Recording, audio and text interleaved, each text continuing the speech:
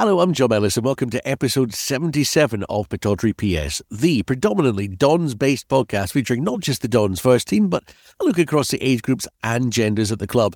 And we focus on the respective progress of Cove and Peterhead too, as well as the North East local representatives in the Highland League and juniors. And not just football, but any sport making headlines in the North East of Scotland or featuring someone from the North East of Scotland. Joining me for this journey, as always, Andrew Shiney and Dave McDermott. So here we are recording this episode on the morning of Monday, April 10th, 2023, looking back at Aberdeen versus Kilmarnock and ahead to the away trip against Ross County on Friday evening. That and more to come. But first to last weekend, as the new boss prepared to welcome the old one and the man who brought him to Pittodrie as a player. Last time the Dons faced Kilmarnock at Pittodrie, it was a 4-1 victory with 2 goals from Bojan Majowski, Duke and Anthony Stewart. Remember him? Then, of course, in this rollercoaster of a season, we managed to go to Rugby Park and lose 2-1 to Kilmarnock. Going into this one, Killy fighting for survival in the top flight and fresh off the back of a victory over Hearts. So maybe not as straightforward as some fans were imagining it might be prior to kickoff. It finished 2-0 for the Dons. Your thoughts, Andrew? Ultimately, a good victory. Brilliant start. Incredible start. A goal in 16 seconds from Duke. Fastest goal I can ever recall seeing at Pittodrie. Obviously, John Hewitt's one at Motherwell was quicker. Adam Rooney's semi-final goal at Hampden was quicker, but I can't recall a quicker one at Pittodrie. So the ideal start for Aberdeen, but thereafter in the first half, you could have just said, right, let's just blow the half-time whistle because it was a war of attrition. Kilmarnock, obviously, very well organised, well drilled, difficult to break down. They'd come up to Aberdeen, I'm quite sure, looking to try and get a nothing each if they possibly could, but it kind of threw their game plan out the window conceding so early. But Derek, being the shrewd character that he is, didn't think, right, oh well, we've got to go gung-ho and try and get a goal back. Thought, right, okay, as long as you can get deep into the game, only 1-0, a set piece we might manage to get something. The first half, really a bit of a non-event apart from that goal from Duke. A couple of saves from Kelleroos to mention, from Christian Doidge and from, I think it was Donnelly from a corner. Again, it was bits and pieces round the bottom of the box that fell for Doidge. It was a set piece delivery that gave Donnelly the chance, but 2 decent saves there. Second half opened up a little bit more. Aberdeen, I think, put the foot in the gas a wee bit more, played at a quicker tempo, got the second goal through Duke, and thereafter you thought, well, that's it, it's done and dusted. Kilmarnock didn't really offer very much up top after the second goal went in. It was nice to see Alfie Babbage get a run, a decent length run, 20 minutes or so, but a really good, solid, all-round performance from Aberdeen. I think we both turned to each other before the corner that came into the box that Scott Robinson ultimately put into the net. Just keep the clean sheet. And then, of course, up comes the blue sign, VAR, checking for possible offside. And an absolute age it took them to work out that it was offside. But it was given offside. So another clean sheet, another 3 points, and then you hear the scores coming in from elsewhere. And a great day for Aberdeen. So all good, all good. Yeah, I glanced along at Derek after those first 16 seconds as Duke wheeled away from goal and headed for the right shed to celebrate. And Derek looked sort of ashen-faced, as I suspect he thought, uh-oh, if we've conceded this early, what's coming in the remaining 89 minutes? But it didn't quite pan out that way, Dave. No, it didn't. But, at the end of the day, it was another victory that we got. And, it takes all types of wins in a season to make it a successful season. I messaged Andrew after the game and said, why don't the board actually point very long-term now? We've got a huge rebuilding job to do. Surely we want to get as much time as possible to prepare for that with the management team in place. We know it's taken us forward. I think that's the thing. We're grinding out wins where it's not been pretty necessarily, but it's something we weren't doing for all of this season at all. Bear in mind, we did have the good home record in the early part of the season, but it's another great 3 points for the Dons, another great 3 points for Barry's case as well. Do you think Graham Shinney was a big miss, Andrew? I certainly thought his influence, his presence was sort of lacking as much as anything else. First half, yes, I think because Graham dictates the tempo so much in the game. Everybody takes their lead off him, and you know what he's like. He's non-stop.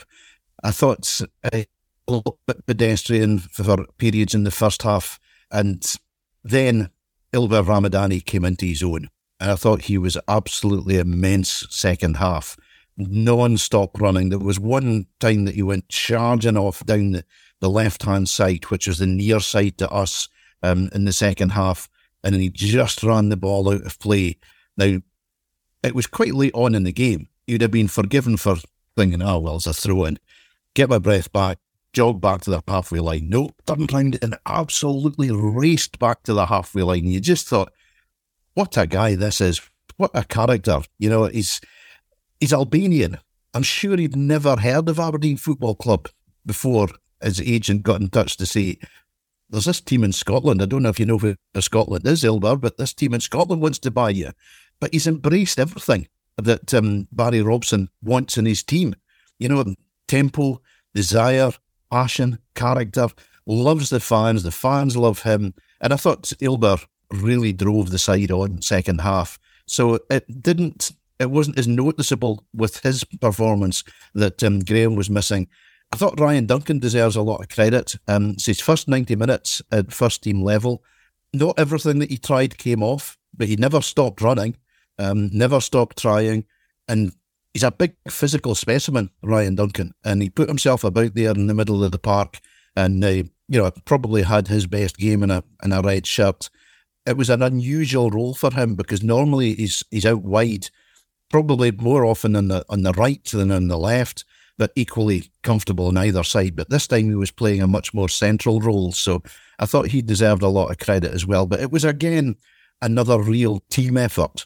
There was nobody Duke, with his 2 goals apart, he gets the headlines, understandably so. But everybody was worthy of a 7.5, 8 out of 10, because they all worked their socks off. And that's what Barry's ethos is all about. It's all for one for all. It was just another big step in the right direction. And at the end of the game, when you came in and there was a heck of a lot of noise coming out of that home dressing room, they're talking about, old footballers suffering from dementia through heading footballs. Modern day footballers are all going to be suffering in 20 years' time from tinnitus, the noise that comes out of the dressing rooms, and that absolutely woeful choice of music that more often than not they're playing. But it was so nice to see everybody with big smiles in their faces. Such a turnaround from 10 weeks ago, when really, if anybody had said to you, come, the 8th of April, full-time whistle goes, you're going to be third in the league. You'd have gone, aye, that'll be right. Which league? Because we're in a downward spiral. Yeah. But whatever they've done, all credit to them, Barry, Steve Agnew, Liam Fox in now. But the players have embraced everything that he's asked of them. And they look as though they're enjoying their football. And that is such a big, big thing. Confidence, yes, it's growing because of the results and the clean sheets. But everybody tapping into the messages that they're getting from their manager now is all going very well. And plans are now in place for European football next year. You've got to do that. Operationally at the club, they've started already planning for next season with European football. And I'm sure, Dave was saying, give Barry the job now because there's this big rebuilding job to be done. An awful lot of work will be going on in behind the scenes in the recruitment side of things to ensure that we've got an even bigger squad than we've got just now. Because if you're going to be playing group stage European football, which we all hope we will be, you're going to need an awful lot of players to cover the demands that are put on your squad by this constant travelling 2 games a week scenario that we really hope is going to unfold for Aberdeen next season. Oh, just on Ryan Duncan, I turned to you and said at one point, it's almost a shame because Ryan, as you said, he's a big specimen. He's got the stature that means that he can reach with his legs to get balls that he really has absolutely, no chance of getting. He can just sort of turn a leg around the corner almost and get a toe to it. The problem is his feet are that big that every time he does get a touch in it, it goes running off again. And it's not a lack of control. It's just the sheer size of him. But yeah, I was impressed by him. O'Neill Ramadani, never having heard of Aberdeen before he came, he probably looked at it, Andrew, and weighed it up and saw the contract offer, and it came from a postcode saying AB, and he thought, well, mine is ALB, it can't be that far away. There was that air of expectancy when Alfie Babbage got introduced to the game, Dave. I don't know if he feels it at all, but you can sense it around the ground. On the previous occasion he appeared, I don't think he even got a touch. This time out, he almost scored with maybe a second or third touch. He did all right, didn't he? He did, and I think, one thing, he's certainly not short of confidence, as Andrew's well aware. He did show exactly why everyone at the club has such high hopes. Obviously, he comes for Alfie. He comes from a very well-known North-East footballing family, and he looked good, and he was well worthy of his. It would have been absolutely brilliant fairy tale stuff if he managed to get the goal. But he did himself proud, and he's one that we'll be certainly keeping an eye on. And all the glowing tributes that Andrew has paid to him over the course of the season that, were well justified by his proper introduction on Saturday.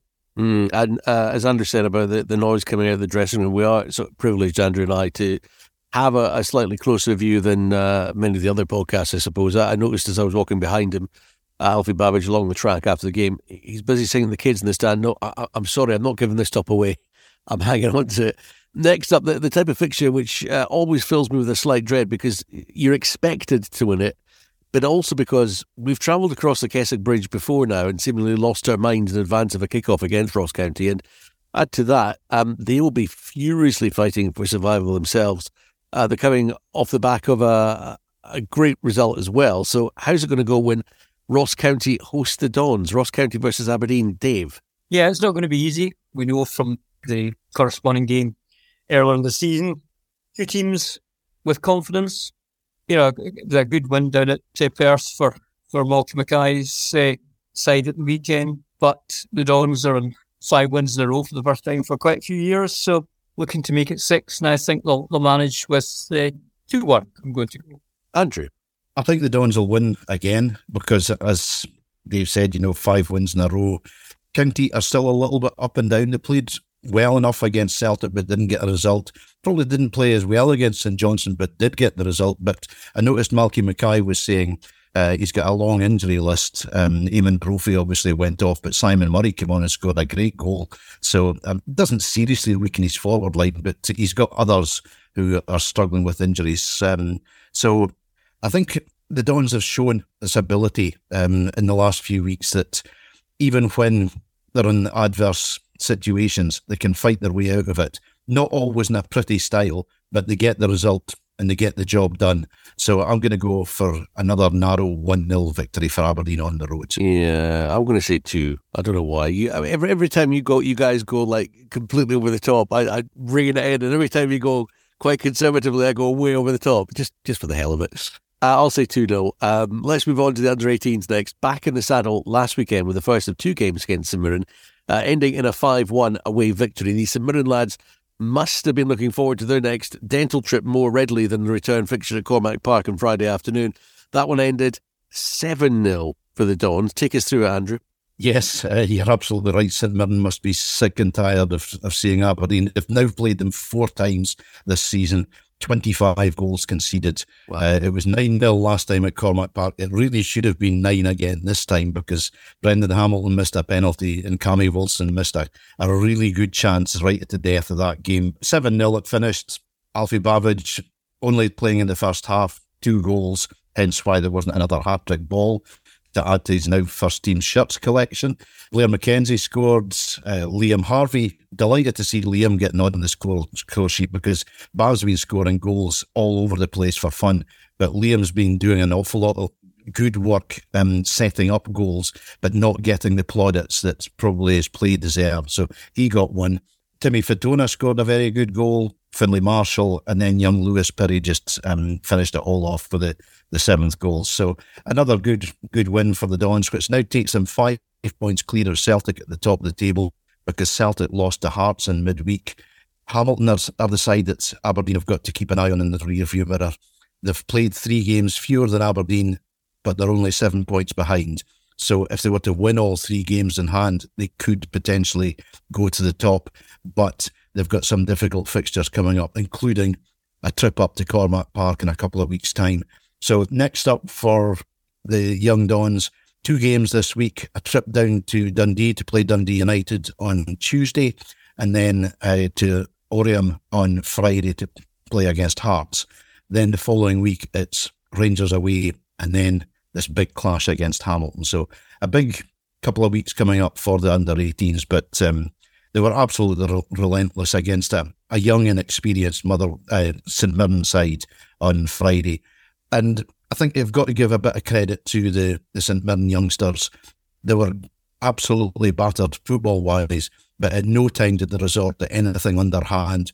You have seen in the past where sides have been outclassed in terms of skill and technique, and they just think, right, I'm going to leave a bit on my opponent here, so he's going to remember me for all the wrong reasons. But to be fair to St Mirren, they never resorted to that. They will come good next season, I'm sure. It was a bit like Aberdeen last season.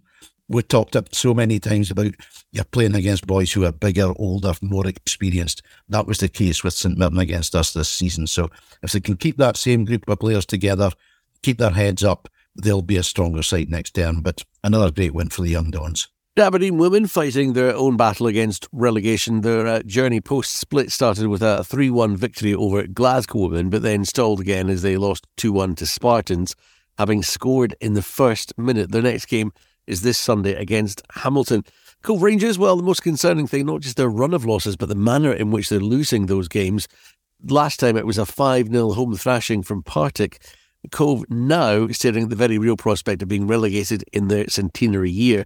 Arbroath have managed to build up a healthy gap between themselves and the bottom 2, Cove and Hamilton. Hamilton had 2 games in hand over Cove at the start of last week. One of those was against Wraith Rovers on Tuesday, which they won 2-1. Rooting Cove to the foot of the table, 2 points behind Hamilton, having played a game more. It made their trip to Hamilton on Saturday absolutely do or die. That one ended 1-1, and I suppose it wasn't quite do or die, Dave. It was maybe do, die or draw. They've kicked the can down the road a bit, haven't they? Yeah, it was one that they really, took lead through Louis Longridge in the second half, and it looked as though we were going to get the win that we were so desperate for, but fair play to Hamilton, they never gave up, and it sounds from all accounts it was 2 teams that were very nervous playing each other, 2 teams knew that they're in trouble at the wrong end of the league, but it's still not looking great at all. We're going to be running out of games soon, but it's still just the 2 points in it, albeit Hamilton have still got that game in hand, but they've lost more games than they've won this season, so getting a victory starting this Saturday is still absolutely crucial. And hopefully the fact that they've cut out the run of losses, that will have given their confidence a wee boost. And certainly, listening to Paul Hartley after the game, he didn't sound as despondent as I thought he might. He's still talking about them. He was praising their attitude, praising the way they went about things. So hopefully we've seen a slight turning of the corner. Yeah, I suppose not just, averting a loss, but actually taking the goal tally down to just the 1 is a move in the right direction. Next time at Cove, at home to Inverness Caledonian Thistle. They'll go into that one knowing what Hamilton's score was the night before away to Queen's Park. As we said last week, if Cove are returning to League One, well, Peterhead seem equally determined to avoid the prospect of a local derby by getting relegated themselves. Club captain Ryan Strachan, along with Jordan Brown, assuming the role of joint caretaker managers for now. Played 2, lost 2, even though judging by the score lines alone, it looks a bit like Peterhead are sort of being more competitive in matches. They're not managing to land the points which could help them secure a playoff to perhaps stay up. This weekend didn't offer much hope in advance as they prepared to meet FC Edinburgh at Balmoor, but that one finished 1-0 for Peterhead. Clyde, meanwhile, travelling to Kelty Hearts, already 4 points above Peterhead and hoping to widen the gap further. It ended Kelty 0, Clyde 0. So that gap back down to 2, Andrew. It's something to try and build upon at least. It does. There's a wee bit of hope there as re-emerged Josh Orionson's early goal and keeping a very, very rare clean sheet gave Peterhead the unlikeliest of wins on Saturday. But it was unfortunate that Clyde managed to get that point at Kelty, although it now puts it back in the melting pot once again. Peterhead have got their game in hand against Dunfermline midweek, but with Dunfermline flying at the top of the table, I don't really think that is a realistic chance of 3 points for the Blue Toon. Having said that, I didn't think FC Edinburgh were going to lose up in Balmoor, so anything's possible. But if it stays the way it is and Peterhead continue to match Clyde's results or just get something slightly better, it's set up for this huge showdown at Balmoor on the 22nd of April. That date, of course, when Bucky Thistle play Brechin City in the Highland League. So, least we forget. North football fans are going to have a real problem, which dilemma go to. The dilemma of all dilemmas, yeah. Good on Peterhead. It would have been very easy just to go, what, boys, let's write this season off. Let's just jolly through to our holidays and then we'll go again next year. Those of us that might still be here. They showed a bit of heart, showed that there's still life there. And as they say, where there's life, there's hope. So anything's possible. But it's nice that it's actually set this game up against Clyde, that it could be winner takes all in the tiny little mini league that we've been talking about since about October. I think the gap between Kelty and Clyde has been so big, and it's getting that way in the championship as well. It's Hamilton against Cove to see who gets relegated, who goes into the playoffs. So it's strange how that there's that sort of correlation between the two leagues. Absolutely. Next weekend, as you say, Peterhead are away to Montrose. Before that, though, they've got their game in hand against league leaders Dunfermline on Tuesday night. Edinburgh, unlikely. Dunfermline, unlikelier. Also on Saturday, Clyde meet Edinburgh. Onto the Highland League now, with games happening midweek as well as at the weekends currently. First, the results from midweek: Brechin City 0, Brora Rangers 0. That's an important one. Clach 1, Fraserburgh 1, Keith 2, Wick Academy 0. Then on Saturday, Brora Rangers 2, Formartine United 1, Keith 1, Huntly 1, Nairn County 1, Clach 0, Rothes 1, Devonvale 1, Strathspey Thistle 0, Bucky Thistle 2, Turriff United 0, Wick Academy 3. All that means the table is now like this. Bucky are top on 84. Brechin are second on 77 points with 2 games in hand, but because of those midweek draws, the last couple of midweeks to Brora and Fraserburgh for the first time this season, even if Brechin were to win those 2 games in hand, assuming Bucky keep winning as well, that final game of the season between the two will be a title decider, and Bucky would go into it only needing a draw. Worth noting as well, Andrew, I suppose, that when Brechin go into this midweek game, they're up against Fraserburgh again, who they drew 0-0 with just a couple of weeks back. Absolutely. I mean, it's good to see that it is so tight there at the top, because it did look for a spell as though Brechin were going to run away with things. But all credit to Bucky, they've stuck in there and they've been given a helping hand by Brora and Fraserburgh. But it shows that there's quality there at the top of that Highland League, because Brechin have been getting big crowds. They've got they're a senior club in all but name, Brechin City. They always have been. I think they thought probably 2-3 months ago, well, we're going to just stroll through this and get ourselves back out of it. Yeah, but it hasn't turned out that way. So everything on the line as we go into the last few weeks of the season, which is brilliant. Yeah, in the juniors, Dave. Well, also, better give Bankside a mention for their fantastic Highland League Cup. Victory against Locos at Belfleet on Saturday. Magnus Watson getting the only goal of the game, and given that their first season in the Highland League after moving up from the juniors, they had the 24-point debacle reduction for fielding ineligible players. What a fantastic achievement to lift that at the first time asking. So well done to them. Absolutely. In the results on Saturday in the Premier League, Bridgeton Thistle 4, Montrose Rosalie 0, Dufftown 0, Hermes 5, Dice 0, Stonehaven 0, East End 5, Bankery St Ternan 0, and that means Bankery will be playing in the Championship next season. Ellen United 0, Peter 4, Stonewood Parkvale 4, Colony Park 1. In the Championships, top of the table clash, it finished Fraserburgh United 0, Sunnybank 3, and that's Sunnybank now 7 points clear at the top. And another result break out was the McClement Cup quarter-final tie, finished Maud 3, Nairn St Mirren 1.